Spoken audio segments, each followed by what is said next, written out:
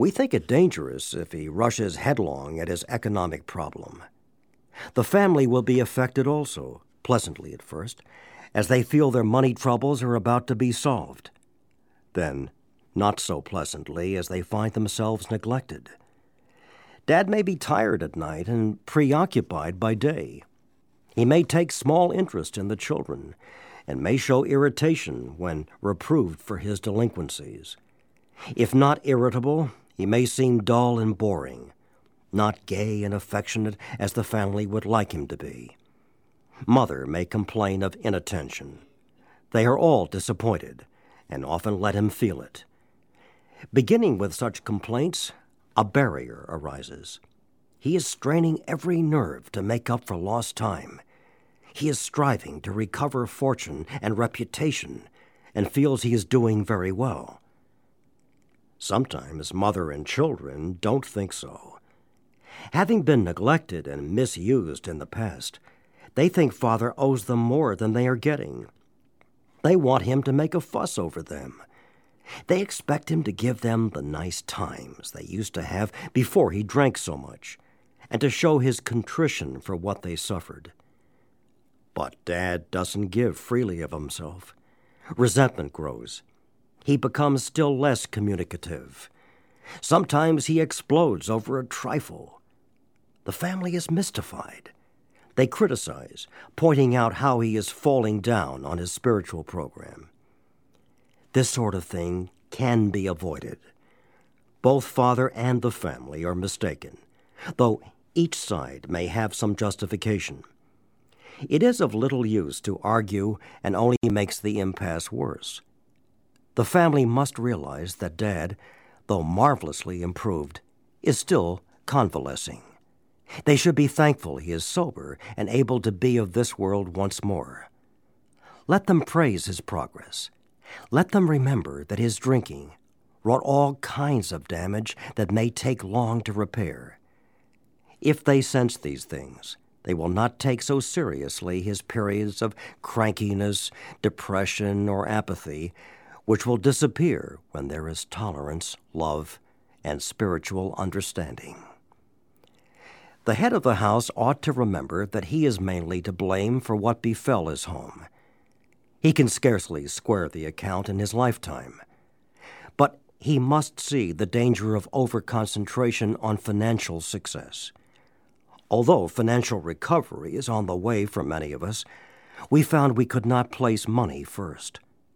For us, material well-being always followed spiritual progress.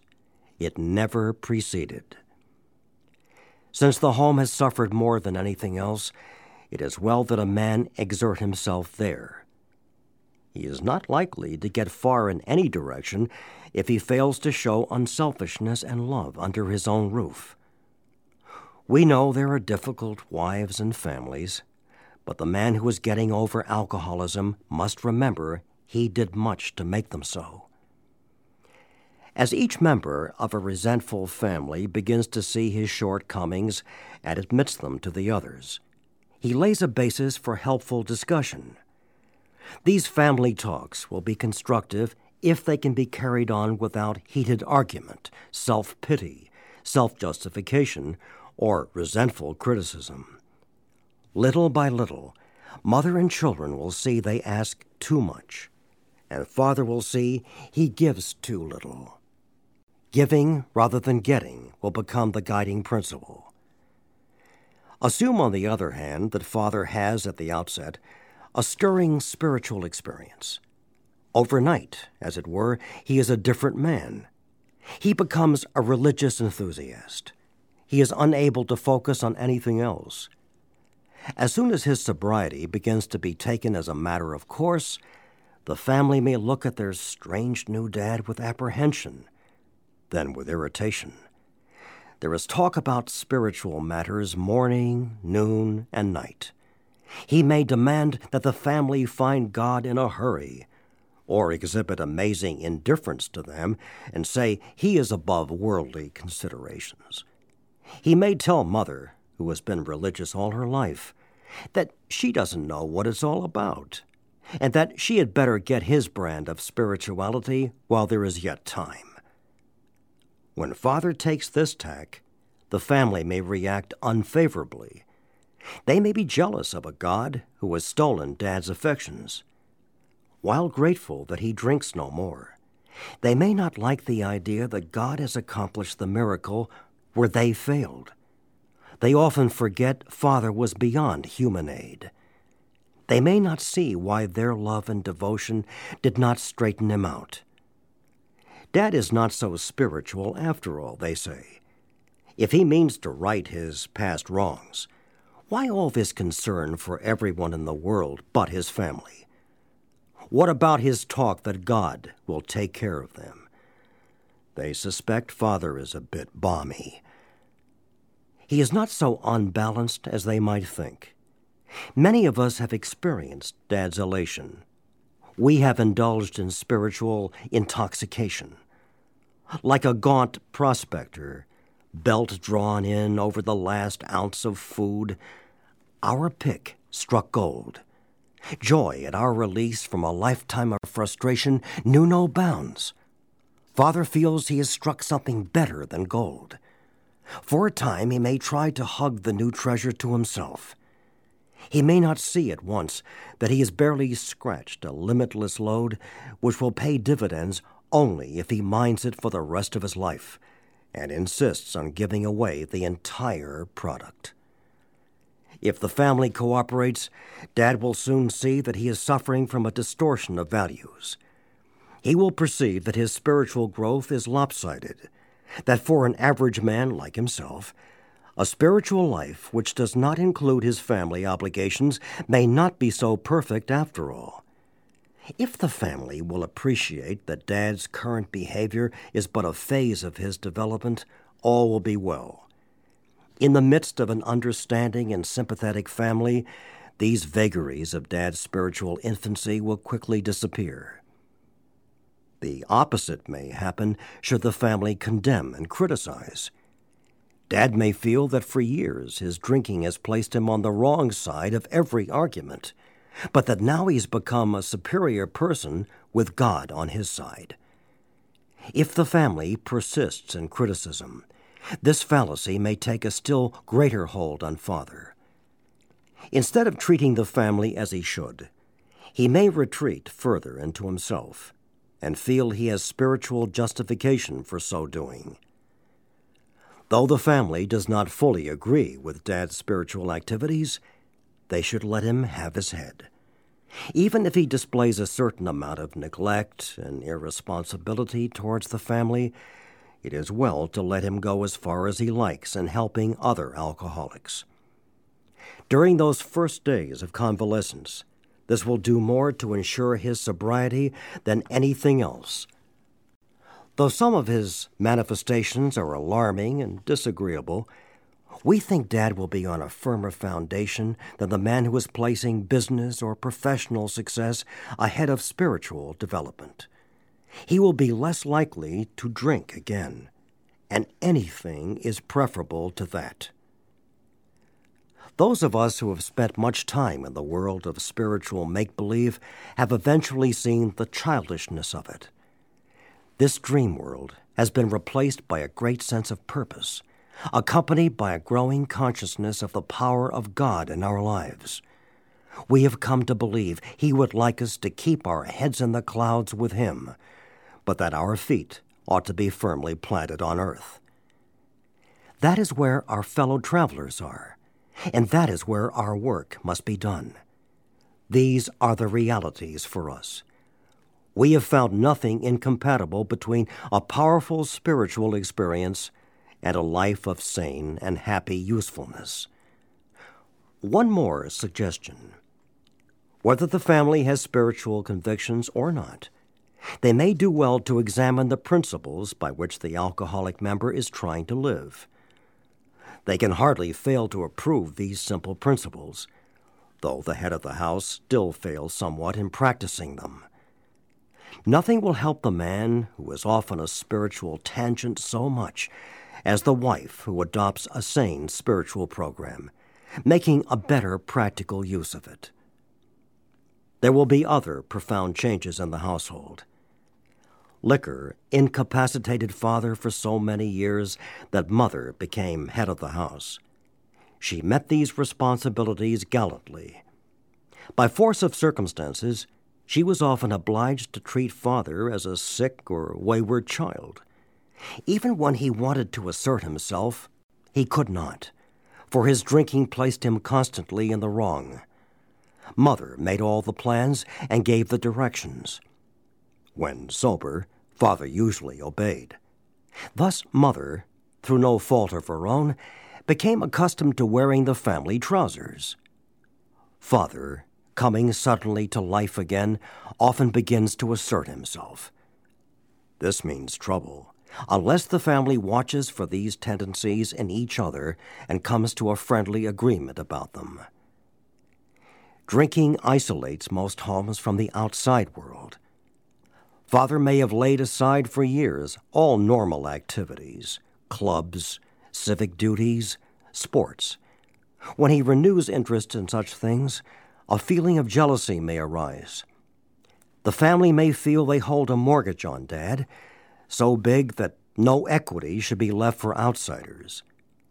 Instead of developing new channels of activity for themselves, mother and children demand that he stay home and make up the deficiency. At the very beginning, the couple ought to frankly face the fact that each will have to yield here and there if the family is going to play an effective part in the new life. Father will necessarily spend much time with other alcoholics, but this activity should be balanced. New acquaintances who know nothing of alcoholism might be made and thoughtful consideration given their needs. The problems of the community might engage attention. Though the family has no religious connections, they may wish to make contact with or take membership in a religious body. Alcoholics who have derided religious people will be helped by such contacts.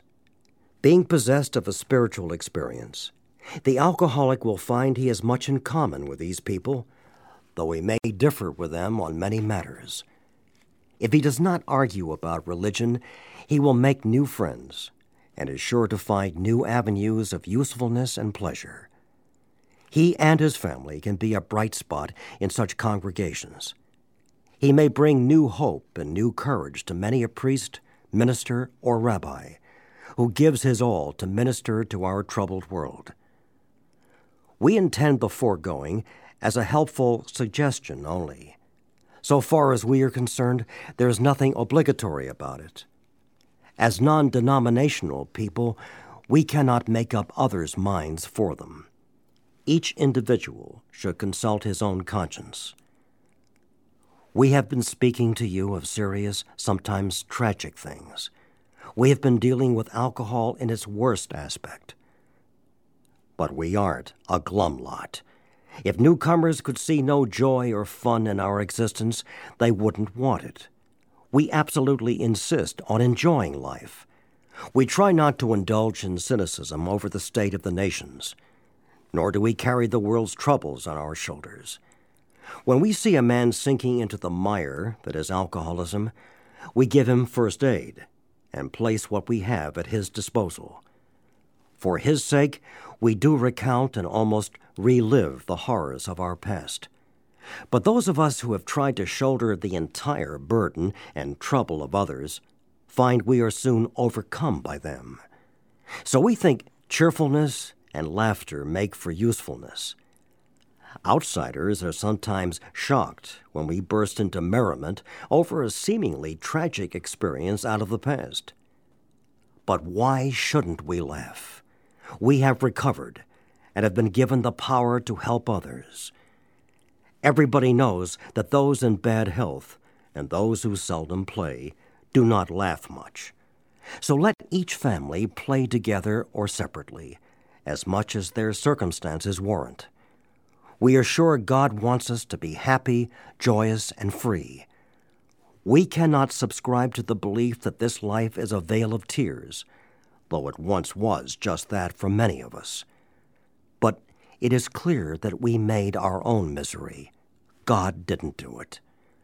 Avoid, then, the deliberate manufacture of misery, but if trouble comes, cheerfully capitalize it as an opportunity to demonstrate his omnipotence. Now, about health. A body badly burned by alcohol does not often recover overnight, nor do twisted thinking and depression vanish in a twinkling. We are convinced that a spiritual mode of living is a most powerful health restorative.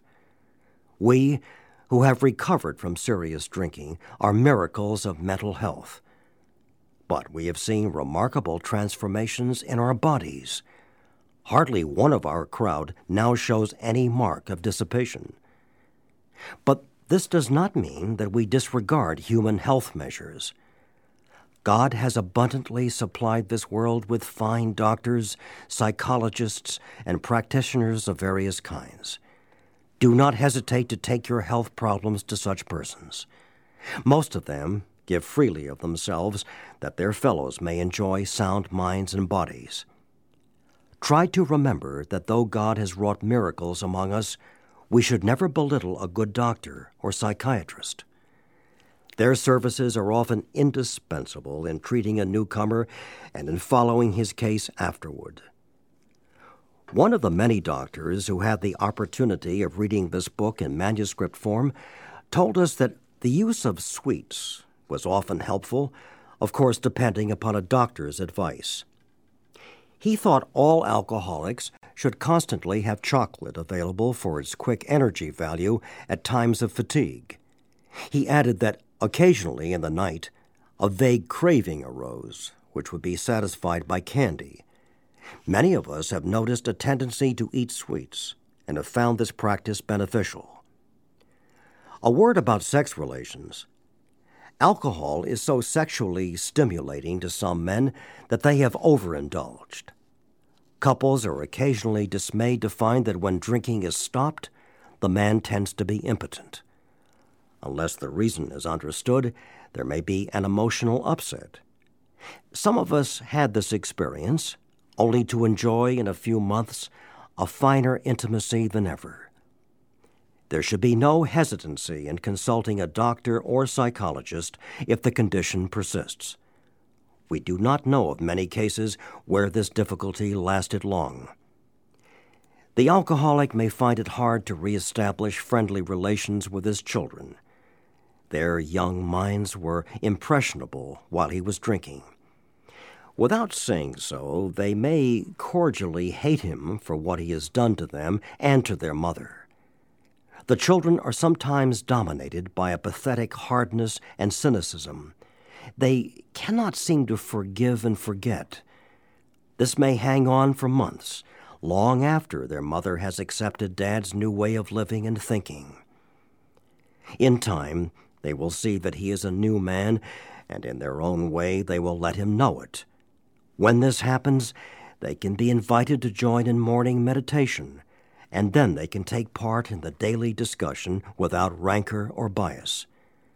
From that point on, progress will be rapid. Marvelous results often follow such a reunion. Whether the family goes on a spiritual basis or not, the alcoholic member has to if he would recover. The others must be convinced of his new status beyond the shadow of a doubt.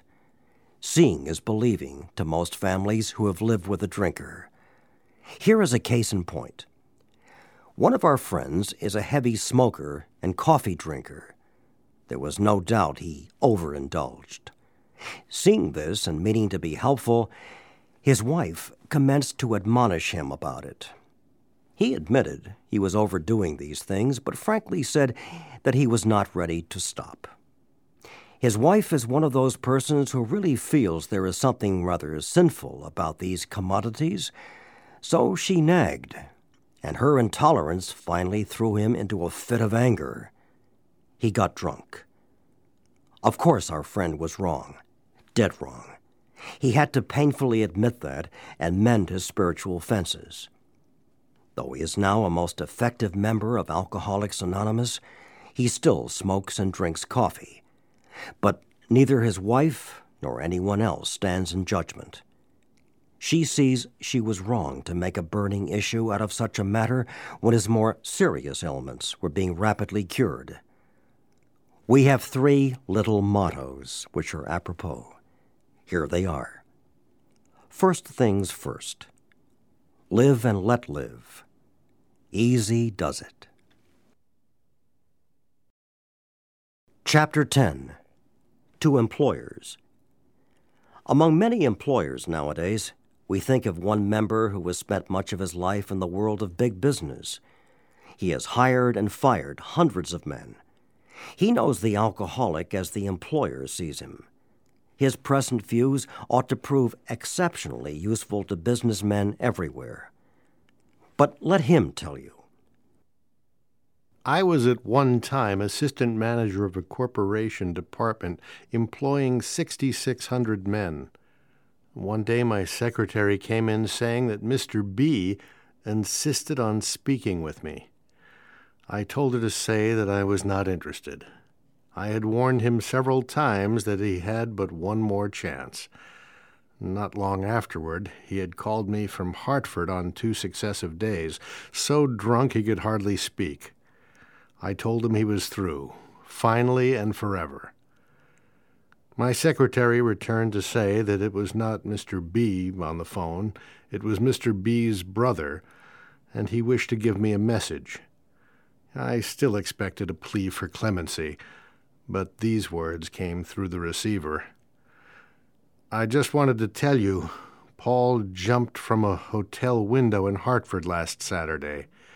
He left us a note saying you were the best boss he ever had, and that you were not to blame in any way.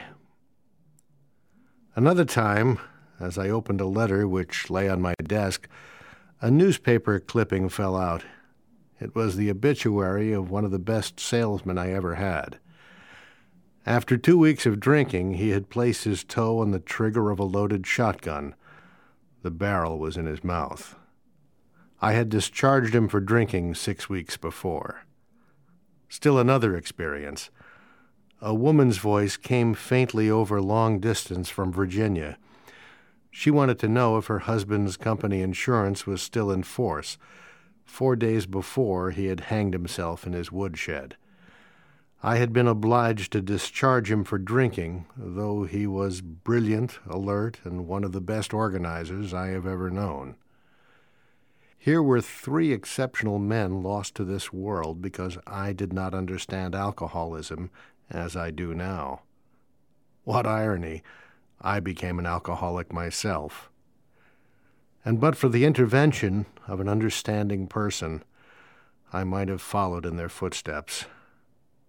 My downfall cost the business community unknown thousands of dollars, for it takes real money to train a man for an executive position. This kind of waste goes on unabated. We think the business fabric is shot through with a situation which might be helped by better understanding all around. Nearly every modern employer feels a moral responsibility for the well-being of his help, and he tries to meet these responsibilities. That he has not always done so for the alcoholic is easily understood. To him, the alcoholic has often seemed a fool of the first magnitude. Because of the employee's special ability or of his own strong personal attachment to him, the employer has sometimes kept such a man at work long beyond a reasonable period. Some employers have tried every known remedy. In only a few instances has there been a lack of patience and tolerance. And we who have imposed on the best of employers can scarcely blame them if they have been short with us. Here, for instance, is a typical example. An officer of one of the largest banking institutions in America knows I no longer drink. One day he told me about an executive of the same bank who, from his description, was undoubtedly alcoholic. This seemed to me like an opportunity to be helpful, so I spent 2 hours talking about alcoholism, the malady, and described the symptoms and results as well as I could. His comment was, "Very interesting, but I'm sure this man is done drinking." He has just returned from a 3-month leave of absence, has taken a cure, looks fine, and to clinch the matter, the board of directors told him this was his last chance. The only answer I could make was that if the man followed the usual pattern, he would go on a bigger bust than ever. I felt this was inevitable and wondered if the bank was doing the man an injustice. Why not bring him into contact with some of our alcoholic crowd? He might have a chance. I pointed out that I had had nothing to drink whatever for 3 years, and this in the face of difficulties that would have made 9 out of 10 men drink their heads off. Why not at least afford him an opportunity to hear my story? "Oh, no," said my friend. "This chap is either through with liquor or he is minus a job. If he has your will, power, and guts, he will make the grade." I wanted to throw up my hands in discouragement, for I saw that I had failed to help my banker friend understand. He simply could not believe that his brother executive suffered from a serious illness. There was nothing to do but wait. Presently the man did slip and was fired. Following his discharge, we contacted him. Without much ado, he accepted the principles and procedure that had helped us. He is undoubtedly on the road to recovery. To me, this incident illustrates lack of understanding as to what really ails the alcoholic and lack of knowledge as to what part employers might profitably take in salvaging their sick employees. If you desire to help, it might be well to disregard your own drinking or lack of it. Whether you are a hard drinker, a moderate drinker, or a teetotaler, you may have some pretty strong opinions, perhaps prejudices. Those who drink moderately may be more annoyed with an alcoholic than a total abstainer would be. Drinking occasionally and understanding your own reactions, it is possible for you to become quite sure of many things which, so far as the alcoholic is concerned, are not always so. As a moderate drinker, you can take your liquor or leave it alone. Whenever you want to, you control your drinking. Of an evening, you can go on a mild bender, get up in the morning, shake your head, and go to business. To you, liquor is no real problem. You cannot see why it should be to anyone else, save the spineless and stupid. When dealing with an alcoholic, there may be a natural annoyance that a man could be so weak, stupid, and irresponsible. Even when you understand the malady better, you may feel this feeling rising. A look at the alcoholic in your organization is many times illuminating. Is he not usually brilliant, fast-thinking, imaginative, and likable? When sober, does he not work hard and have a knack of getting things done? If he had these qualities and did not drink, would he be worth retaining? Should he have the same consideration as other ailing employees? Is he worth salvaging? If your decision is yes, whether the reason be humanitarian or business or both, then the following suggestions may be helpful. Can you discard the feeling that you are dealing only with habit, with stubbornness, or a weak will? If this presents difficulty, rereading chapters 2 and 3, where the alcoholic sickness is discussed at length, might be worthwhile. You, as a businessman, want to know the necessities before considering the result. If you concede that your employee is ill, can he be forgiven for what he has done in the past? Can his past absurdities be forgotten? Can it be appreciated that he has been a victim of crooked thinking, directly caused by the action of alcohol on his brain? I well remember the shock I received when a prominent doctor in Chicago told me of cases where pressure of the spinal fluid actually ruptured the brain. No wonder an alcoholic is strangely irrational. Who wouldn't be with such a fevered brain? Normal drinkers are not so affected, nor can they understand the aberrations of the alcoholic. Your man has probably been trying to conceal a number of scrapes, perhaps pretty messy ones. They may be disgusting. You may be at a loss to understand how such a seemingly above-board chap could be so involved. But these scrapes can generally be charged, no matter how bad, to the abnormal action of alcohol on his mind. When drinking or getting over a bout, an alcoholic, sometimes the model of honesty when normal, will do incredible things. Afterward, his revulsion will be terrible. Nearly always, these antics indicate nothing more than temporary conditions. This is not to say that all alcoholics are honest and upright when not drinking. Of course, that isn't so, and such people often may impose on you. Seeing your attempt to understand and help, some men will try to take advantage of your kindness. If you are sure your man does not want to stop, he may as well be discharged, the sooner the better. You are not doing him a favor by keeping him on. Firing such an individual may prove a blessing to him. It may be just the jolt he needs. I know in my own particular case that nothing my company could have done would have stopped me, for so long as I was able to hold my position, I could not possibly realize how serious my situation was. Had they fired me first, and had they then taken steps to see that I was presented with the solution contained in this book, I might have returned to them 6 months later a well man. But there are many men who want to stop, and with them you can go far. Your understanding treatment of their cases will pay dividends. Perhaps you have such a man in mind. He wants to quit drinking, and you want to help him, even if it be only a matter of good business. You now know more about alcoholism. You can see that he is mentally and physically sick. You are willing to overlook his past performances. Suppose an approach is made something like this. State that you know about his drinking and that it must stop. You might say you appreciate his abilities, would like to keep him, but cannot if he continues to drink. A firm attitude at this point has helped many of us. Next, he can be assured that you do not intend to lecture, moralize, or condemn, that if this was done formerly, it was because of misunderstanding. If possible, express a lack of hard feeling toward him. At this point, it might be well to explain alcoholism, the illness.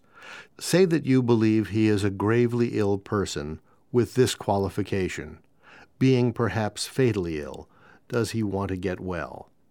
You ask because many alcoholics, being warped and drugged, do not want to quit. But does he? Will he take every necessary step, submit to anything to get well, to stop drinking forever? If he says yes, does he really mean it?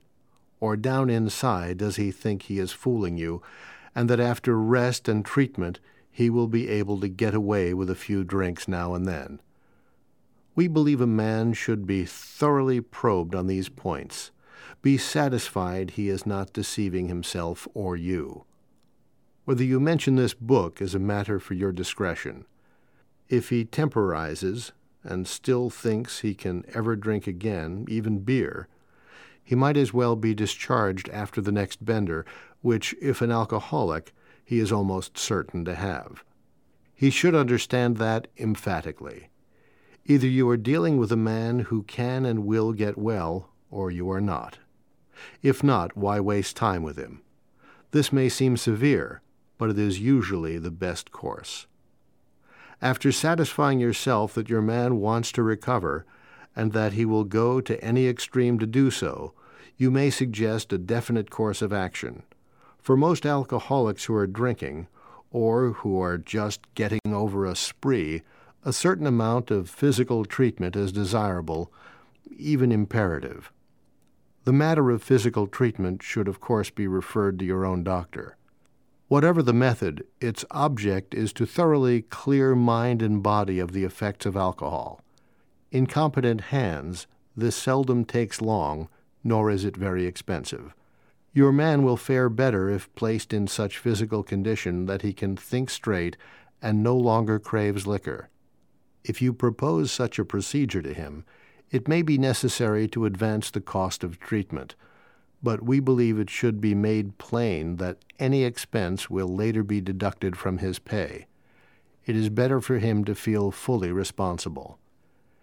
If your man accepts your offer, it should be pointed out that physical treatment is but a small part of the picture. Though you are providing him with the best possible medical attention, he should understand that he must undergo a change of heart. To get over drinking will require a transformation of thought and attitude. We all had to place recovery above everything, for without recovery, we would have lost both home and business.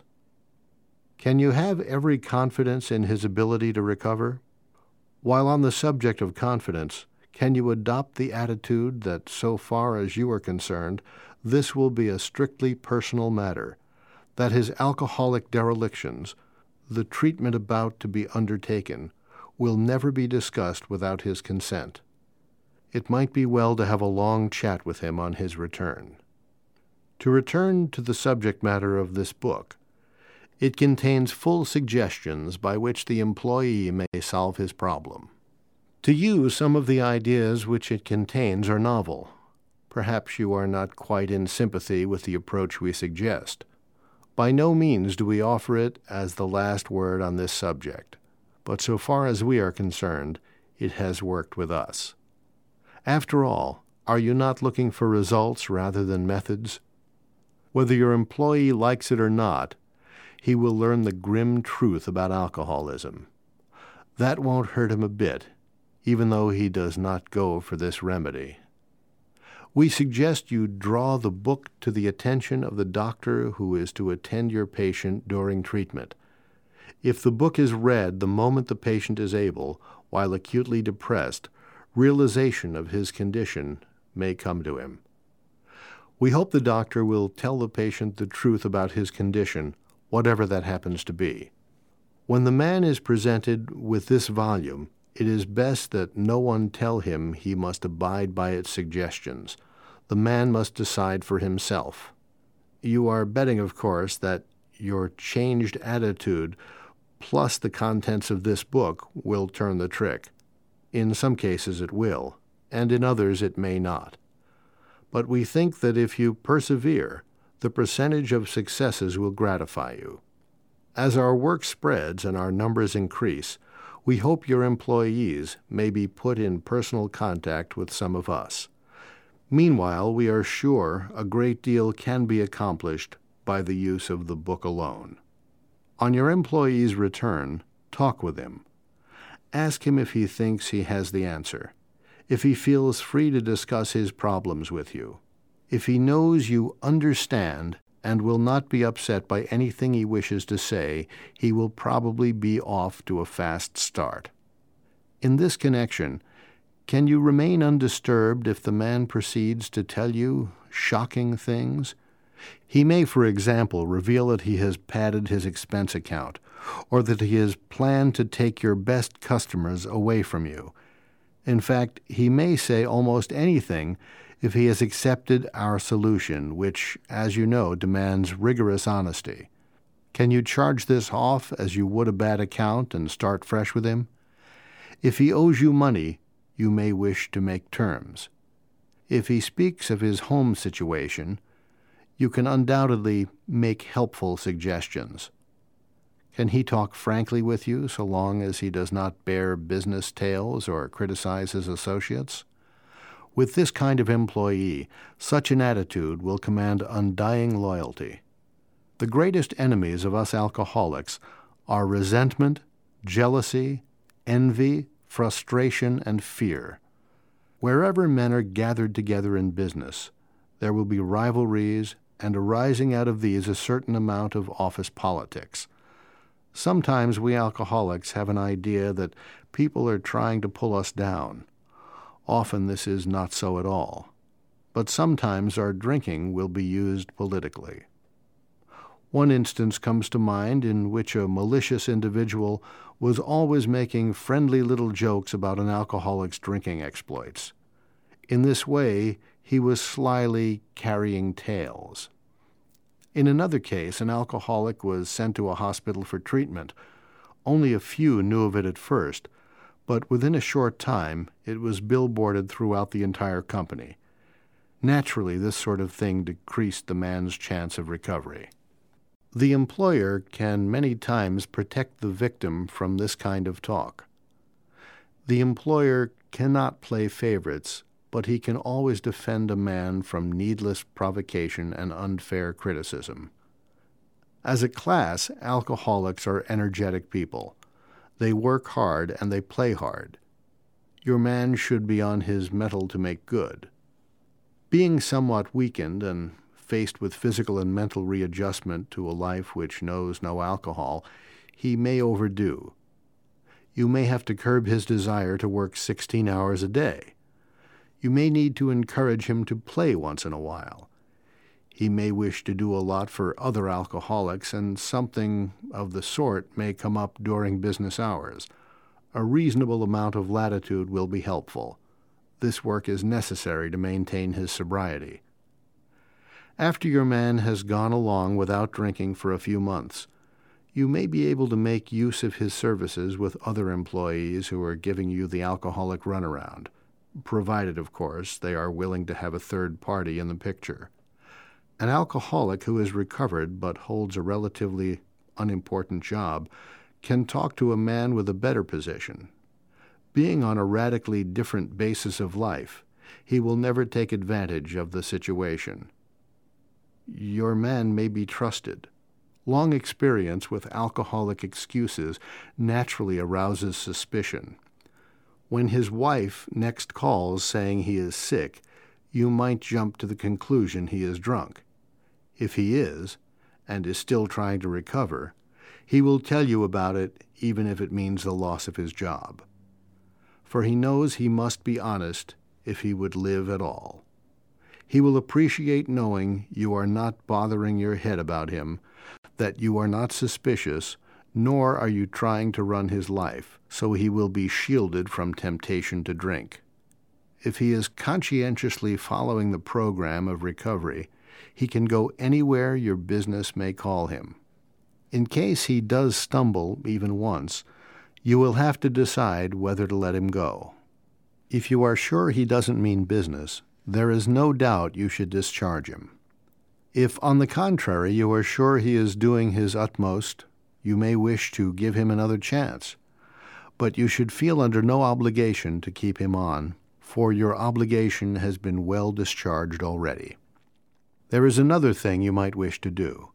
If your organization is a large one, your junior executives might be provided with this book. You might let them know you have no quarrel with the alcoholics of your organization.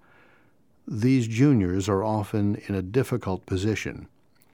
Men under them are frequently their friends. So, for one reason or another, they cover these men, hoping matters will take a turn for the better. They often jeopardize their own positions by trying to help serious drinkers who should have been fired long ago or else given an opportunity to get well. After reading this book, a junior executive can go to such a man and say approximately this: "Look here, Ed, do you want to stop drinking or not? You put me on the spot every time you get drunk. It isn't fair to me or the firm. I have been learning something about alcoholism. If you are an alcoholic, you are a mighty sick man. You act like one. The firm wants to help you get over it, and if you are interested, there is a way out. If you take it, your past will be forgotten, and the fact that you went away for treatment will not be mentioned. But if you cannot or will not stop drinking, I think you ought to resign." Your junior executive may not agree with the contents of our book. He need not and often should not show it to his alcoholic prospect. But at least he will understand the problem and will no longer be misled by ordinary promises. He will be able to take a position with such a man which is eminently fair and square. He will have no further reason for covering up an alcoholic employee. It boils right down to this: no man should be fired just because he is alcoholic. If he wants to stop, he should be afforded a real chance. If he cannot or does not want to stop, he should be discharged. The exceptions are few. We think this method of approach will accomplish several things. It will permit the rehabilitation of good men. At the same time, you will feel no reluctance to rid yourself of those who cannot or will not stop. Alcoholism may be causing your organization considerable damage in its waste of time, men, and reputation. We hope our suggestions will help you plug up this sometimes serious leak. We think we are sensible when we urge that you stop this waste and give your worthwhile man a chance. The other day, an approach was made to the vice president of a large industrial concern. He remarked, "I'm mighty glad you fellows got over your drinking. But the policy of this company is not to interfere with the habits of our employees. If a man drinks so much that his job suffers, we fire him. I don't see how you can be of any help to us, for, as you see, we don't have any alcoholic problem. This same company spends millions for research every year. Their cost of production is figured to a fine decimal point. They have recreational facilities. There is company insurance. There is a real interest, both humanitarian and business, in the well-being of employees. But alcoholism, well, they just don't believe they have it." Perhaps this is a typical attitude. We who have collectively seen a great deal of business life, at least from the alcoholic angle, had to smile at this gentleman's sincere opinion. He might be shocked if he knew how much alcoholism is costing his organization a year. That company may harbor many actual or potential alcoholics. We believe that managers of large enterprises often have little idea how prevalent this problem is. Even if you feel your organization has no alcoholic problem, it might pay to take another look down the line. You may make some interesting discoveries. Of course, this chapter refers to alcoholics, sick people, deranged men. What our friend the vice president had in mind was the habitual or whoopee drinker. As to them, his policy is undoubtedly sound, but he did not distinguish between such people and the alcoholic. It is not to be expected that an alcoholic employee will receive a disproportionate amount of time and attention. He should not be made a favorite. The right kind of man, the kind who recovers, will not want this sort of thing. He will not impose. Far from it. He will work like the devil and thank you to his dying day. Today, I own a little company. There are 2 alcoholic employees who produce as much as 5 normal salesmen. But why not? They have a new attitude, and they have been saved from a living death. I have enjoyed every moment spent in getting them straightened out. Chapter 11. A Vision for You. For most normal folks, drinking means conviviality, companionship, and colorful imagination. It means release from care, boredom, and worry. It is joyous intimacy with friends and a feeling that life is good. But not so with us in those last days of heavy drinking. The old pleasures were gone. They were but memories. Never could we recapture the great moments of the past. There was an insistent yearning to enjoy life as we once did, and a heartbreaking obsession that some new miracle of control would enable us to do it.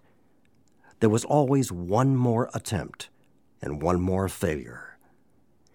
The less people tolerated us, the more we withdrew from society, from life itself. As we became subjects of King Alcohol, shivering denizens of his mad realm, the chilling vapor that is loneliness settled down. It thickened, ever becoming blacker. Some of us sought out sordid places, hoping to find understanding companionship and approval. Momentarily, we did. Then would come oblivion and the awful awakening to face the hideous 4 horsemen: terror, bewilderment, frustration, despair. Unhappy drinkers who read this page will understand. Now and then, a serious drinker, being dry at the moment, says, "I don't miss it at all. Feel better, work better, having a better time." As ex-problem drinkers, we smile at such a sally. We know our friend is like a boy whistling in the dark to keep up his spirits. He fools himself. Inwardly, he would give anything to take half a dozen drinks and get away with them. He will presently try the old game again, for he isn't happy about his sobriety. He cannot picture life without alcohol. Someday he will be unable to imagine life either with alcohol or without it. Then he will know loneliness such as few do. He will be at the jumping-off place. He will wish for the end. We have shown how he got out from under. You say, "Yes, I'm willing. But am I to be consigned to a life where I shall be stupid, boring, and glum, like some righteous people I see? I know I must get along without liquor. But how can I? Have you a sufficient substitute?" Yes, there is a substitute, and it is vastly more than that. It is a fellowship in Alcoholics Anonymous. There you will find release from care, boredom, and worry. Your imagination will be fired. Life will mean something at last. The most satisfactory years of your existence lie ahead. Thus we find the fellowship, and so will you. How is that to come about, you ask? Where am I to find these people? You are going to meet these new friends in your own community. Near you, alcoholics are dying helplessly like people in a sinking ship. If you live in a large place, there are hundreds. High and low, rich and poor, these are future fellows of Alcoholics Anonymous. Among them, you will make lifelong friends. You will be bound to them with new and wonderful ties, for you will escape disaster together, and you will commence, shoulder to shoulder, your common journey. Then you will know what it means to give of yourself that others may survive and rediscover life. You will learn the full meaning of love thy neighbor as thyself. It may seem incredible that these men are to become happy, respected, and useful once more. How can they rise out of such misery, bad repute, and hopelessness? The practical answer is that since these things have happened among us, they can happen with you. Should you wish them above all else, and be willing to make use of our experience, we are sure they will come. The age of miracles is still with us. Our own recovery proves that. Our hope is that when this chip of a book is launched on the world tide of alcoholism, defeated drinkers will seize upon it, to follow its suggestions. Many, we are sure, will rise to their feet and march on. They will approach still other sick ones, and fellowships of Alcoholics Anonymous may spring up in each city and hamlet, havens for those who must find a way out. In the chapter Working with Others, you gathered an idea of how we approach and aid others to health. Suppose now that through you, several families have adopted this way of life. You will want to know more of how to proceed from that point. Perhaps the best way of treating you to a glimpse of your future will be to describe the growth of the fellowship among us. Here is a brief account. Years ago, in 1935, one of our number made a journey to a certain western city. From a business standpoint, his trip came off badly. Had he been successful in his enterprise, he would have been set on his feet financially, which at the time seemed vitally important. But his venture wound up in a lawsuit and bogged down completely. The proceeding was shot through with much hard feeling and controversy. Bitterly discouraged, he found himself in a strange place, discredited and almost broke. Still physically weak, and sober but a few months, He saw that his predicament was dangerous. He wanted so much to talk with someone. But whom? One dismal afternoon, he paced a hotel lobby, wondering how his bill was to be paid. At one end of the room stood a glass-covered directory of local churches. Down the lobby, a door opened into an attractive bar. He could see the gay crowd inside. In there, he would find companionship and release. Unless he took some drinks, he might not have the courage to scrape an acquaintance and would have a lonely weekend.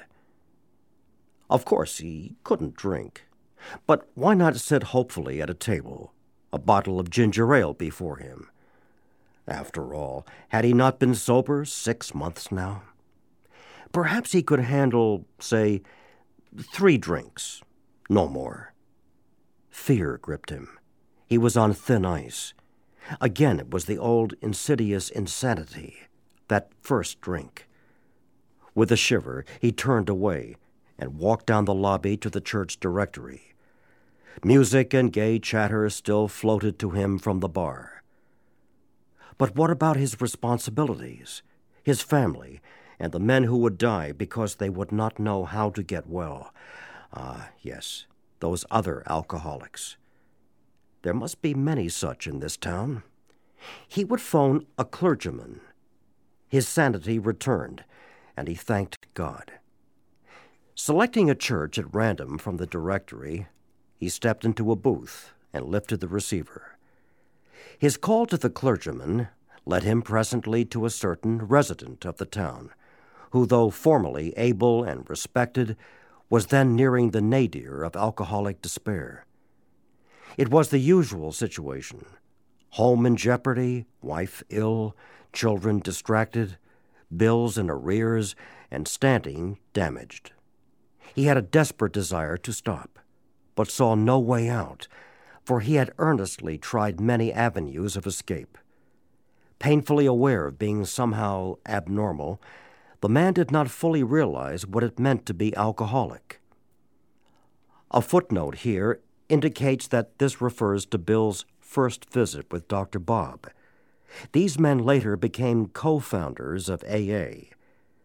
Bill's story opens the text of this book. Dr. Bob's heads the story section. When our friend related his experience, the man agreed that no amount of willpower he might muster could stop his drinking for long. A spiritual experience, he conceded, was absolutely necessary, but the price seemed high upon the basis suggested. He told how he lived in constant worry about those who might find out about his alcoholism. He had, of course, the familiar alcoholic obsession that few knew of his drinking. Why, he argued, should he lose the remainder of his business, only to bring still more suffering to his family by foolishly admitting his plight to people from whom he made his livelihood? He would do anything, he said, but that. Being intrigued, however, he invited our friend to his home. Sometime later, and just as he thought he was getting control of his liquor situation, he went on a roaring bender.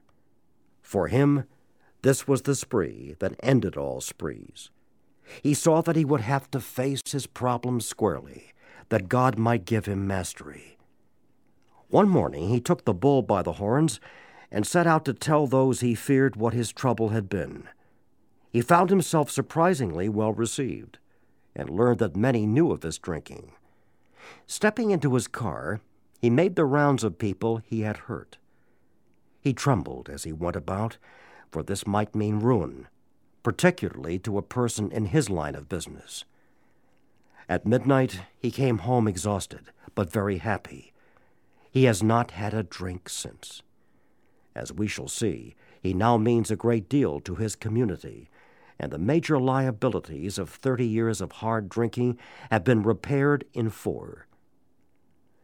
But life was not easy for the two friends. Plenty of difficulties presented themselves. Both saw that they must keep spiritually active. One day they called up the head nurse of a local hospital. They explained their need and inquired if she had a first-class alcoholic prospect. She replied, "Yes, we've got a corker. He's just beaten up a couple of nurses. Goes off his head completely when he's drinking. But he's a grand chap when he's sober, though he's been in here 8 times in the last 6 months. Understand he was once a well-known lawyer in town, but just now we've got him strapped down tight." A footnote here refers to Bill's and Dr. Bob's first visit to AA number 3. See the Pioneer section. This resulted in AA's first group at Akron, Ohio in 1935. Here was a prospect, all right, but by the description, none too promising. The use of spiritual principles in such cases was not so well understood as it is now. But one of the friends said, "Put him in a private room. We'll be down." 2 days later, a future fellow of Alcoholics Anonymous stared glassily at the strangers beside his bed. "Who are you fellows? And why this private room? I was always in a ward before." Said one of the visitors, "We're giving you a treatment for alcoholism." Hopelessness was written large on the man's face as he replied, "Oh, but that's no use. Nothing would fix me. I'm a goner. The last 3 times, I got drunk on the way home from here. I'm afraid to go out the door. I can't understand it." For an hour, the 2 friends told him about their drinking experiences. Over and over, he would say, "That's me. That's me. I drink like that." The man in the bed was told of the acute poisoning from which he suffered, how it deteriorates the body of an alcoholic and warps his mind. There was much talk about the mental state preceding the first drink. "Yes, that's me," said the sick man, "the very image. You fellows know your stuff all right, but I don't see what good it'll do. You fellers are somebody. I was once, but I'm a nobody now. From what you tell me, I know more than ever I can't stop." At this, both the visitors burst into a laugh. Said the future fellow anonymous, "Damn little to laugh about that I can see." The 2 friends spoke of their spiritual experience and told him about the course of action they carried out. He interrupted, "I used to be strong for the church, but that won't fix it. I've prayed to God on hangover mornings and sworn that I'd never touch another drop, but by 9 o'clock I'd be boiled as an owl." Next day found the prospect more receptive. He had been thinking it over. "Maybe you're right," he said. "God ought to be able to do anything." Then he added, "He sure didn't do much for me when I was trying to fight this booze racket alone." On the 3rd day, the lawyer gave his life to the care and direction of his Creator and said he was perfectly willing to do anything necessary.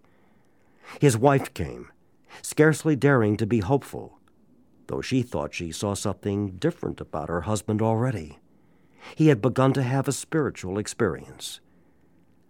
That afternoon, he put on his clothes and walked from the hospital a free man.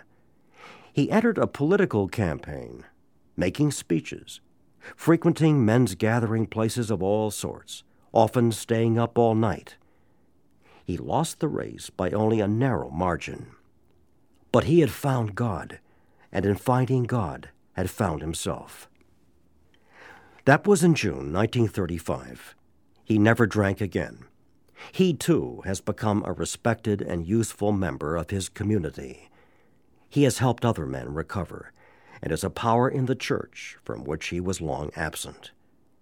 So, you see, there were 3 alcoholics in that town who now felt they had to give to others what they had found, or be sunk. After several failures to find others, a 4th turned up. He came through an acquaintance who had heard the good news. He proved to be a devil-may-care young fellow whose parents could not make out whether he wanted to stop drinking or not. They were deeply religious people, much shocked by their son's refusal to have anything to do with the church. He suffered horribly from his sprees, but it seemed as if nothing could be done for him. He consented, however, to go to the hospital, where he occupied the very room recently vacated by the lawyer. He had 3 visitors. After a bit, he said, "The way you fellows put this spiritual stuff makes sense. I'm ready to do business. I guess the old folks were right after all." So one more was added to the fellowship. All this time, our friend at the hotel lobby incident remained in that town. He was there 3 months.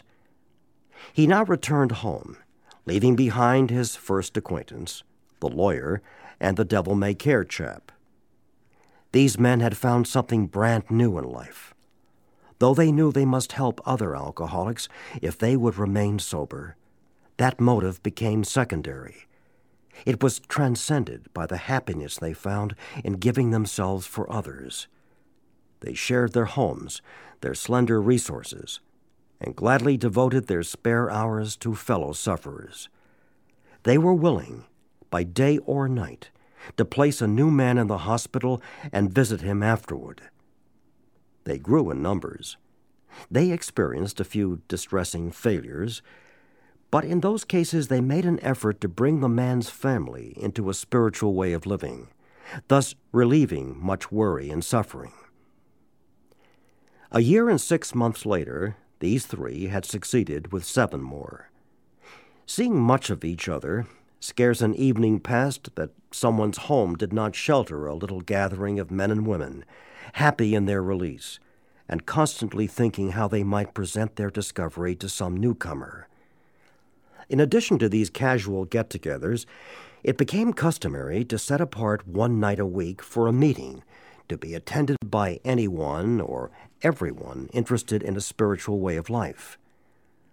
Aside from fellowship and sociability, the prime object was to provide a time and place where new people might bring their problems. Outsiders became interested. One man and his wife placed their large home at the disposal of this strangely assorted crowd. This couple has since become so fascinated that they have dedicated their home to the work.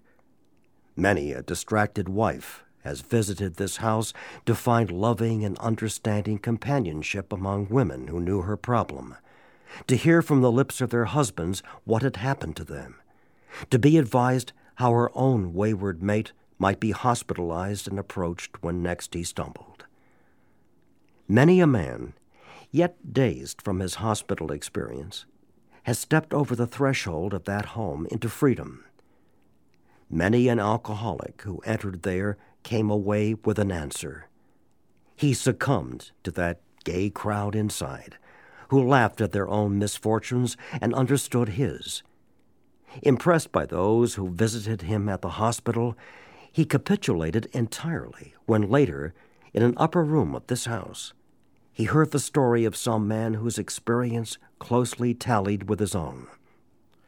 The expression on the faces of the women, that indefinable something in the eyes of the men, the stimulating and electric atmosphere of the place conspired to let him know that here was haven at last. The very practical approach to his problems, the absence of intolerance of any kind, the informality, the genuine democracy, the uncanny understanding which these people had were irresistible. He and his wife would leave elated by the thought of what they could now do for some stricken acquaintance and his family. They knew they had a host of new friends. It seemed they had known these strangers always. They had seen miracles, and one was to come to them. They had visioned the great reality, their loving and all-powerful Creator. Now, this house will hardly accommodate its weekly visitors, for they number 60 or 80 as a rule. Alcoholics are being attracted from far and near. From surrounding towns, families drive long distances to be present. A community 30 miles away has 15 fellows of Alcoholics Anonymous. Being a large place, we think that someday its fellowship will number many hundreds. Footnote: this was written in 1939. But life among Alcoholics Anonymous is more than attending gatherings and visiting hospitals. Cleaning up old scrapes, helping to settle family differences, explaining the disinherited son to his irate parents, lending money and securing jobs for each other when justified, these are everyday occurrences. No one is too discredited or is sunk too low to be welcomed cordially if he means business.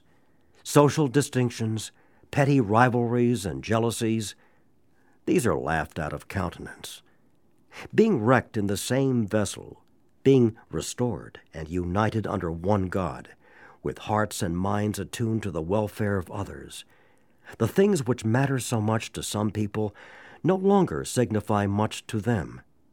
How could they? Under only slightly different conditions, the same thing is taking place in many eastern cities. In one of these, there is a well-known hospital for the treatment of alcoholic and drug addiction. 6 years ago, one of our number was a patient there. Many of us have felt for the first time the presence and power of God within its walls. We are greatly indebted to the doctor in attendance there, for he, although it might prejudice his own work, has told us of his belief in ours. Every few days, this doctor suggests our approach to one of his patients. Understanding our work, he can do this with an eye to selecting those who are willing and able to recover on a spiritual basis. Many of us, former patients, go there to help. Then, in this eastern city, there are informal meetings, such as we have described to you, where you may now see scores of members. There are the same fast friendships. There is the same helpfulness to one another as you find among our Western friends.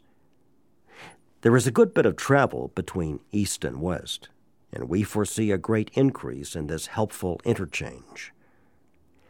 Someday we hope that every alcoholic who journeys will find a fellowship of Alcoholics Anonymous at his destination. To some extent, this is already true. Some of us are salesmen and go about. Little clusters of 2s and 3s and 5s of us has sprung up in other communities through contact with our 2 larger centers. Those of us who travel drop in as often as we can. This practice enables us to lend a hand, at the same time avoiding certain alluring distractions of the road, about which any traveling man can inform you. A footnote here indicates that this was written in 1939. In 2001, there are over 100,000 groups. There is AA activity in approximately 150 countries, with an estimated membership of over 2 million. Thus we grow, and so can you, though you be but one man with this book in your hand. We believe and hope it contains all you will need to begin. This is the end of CD 5.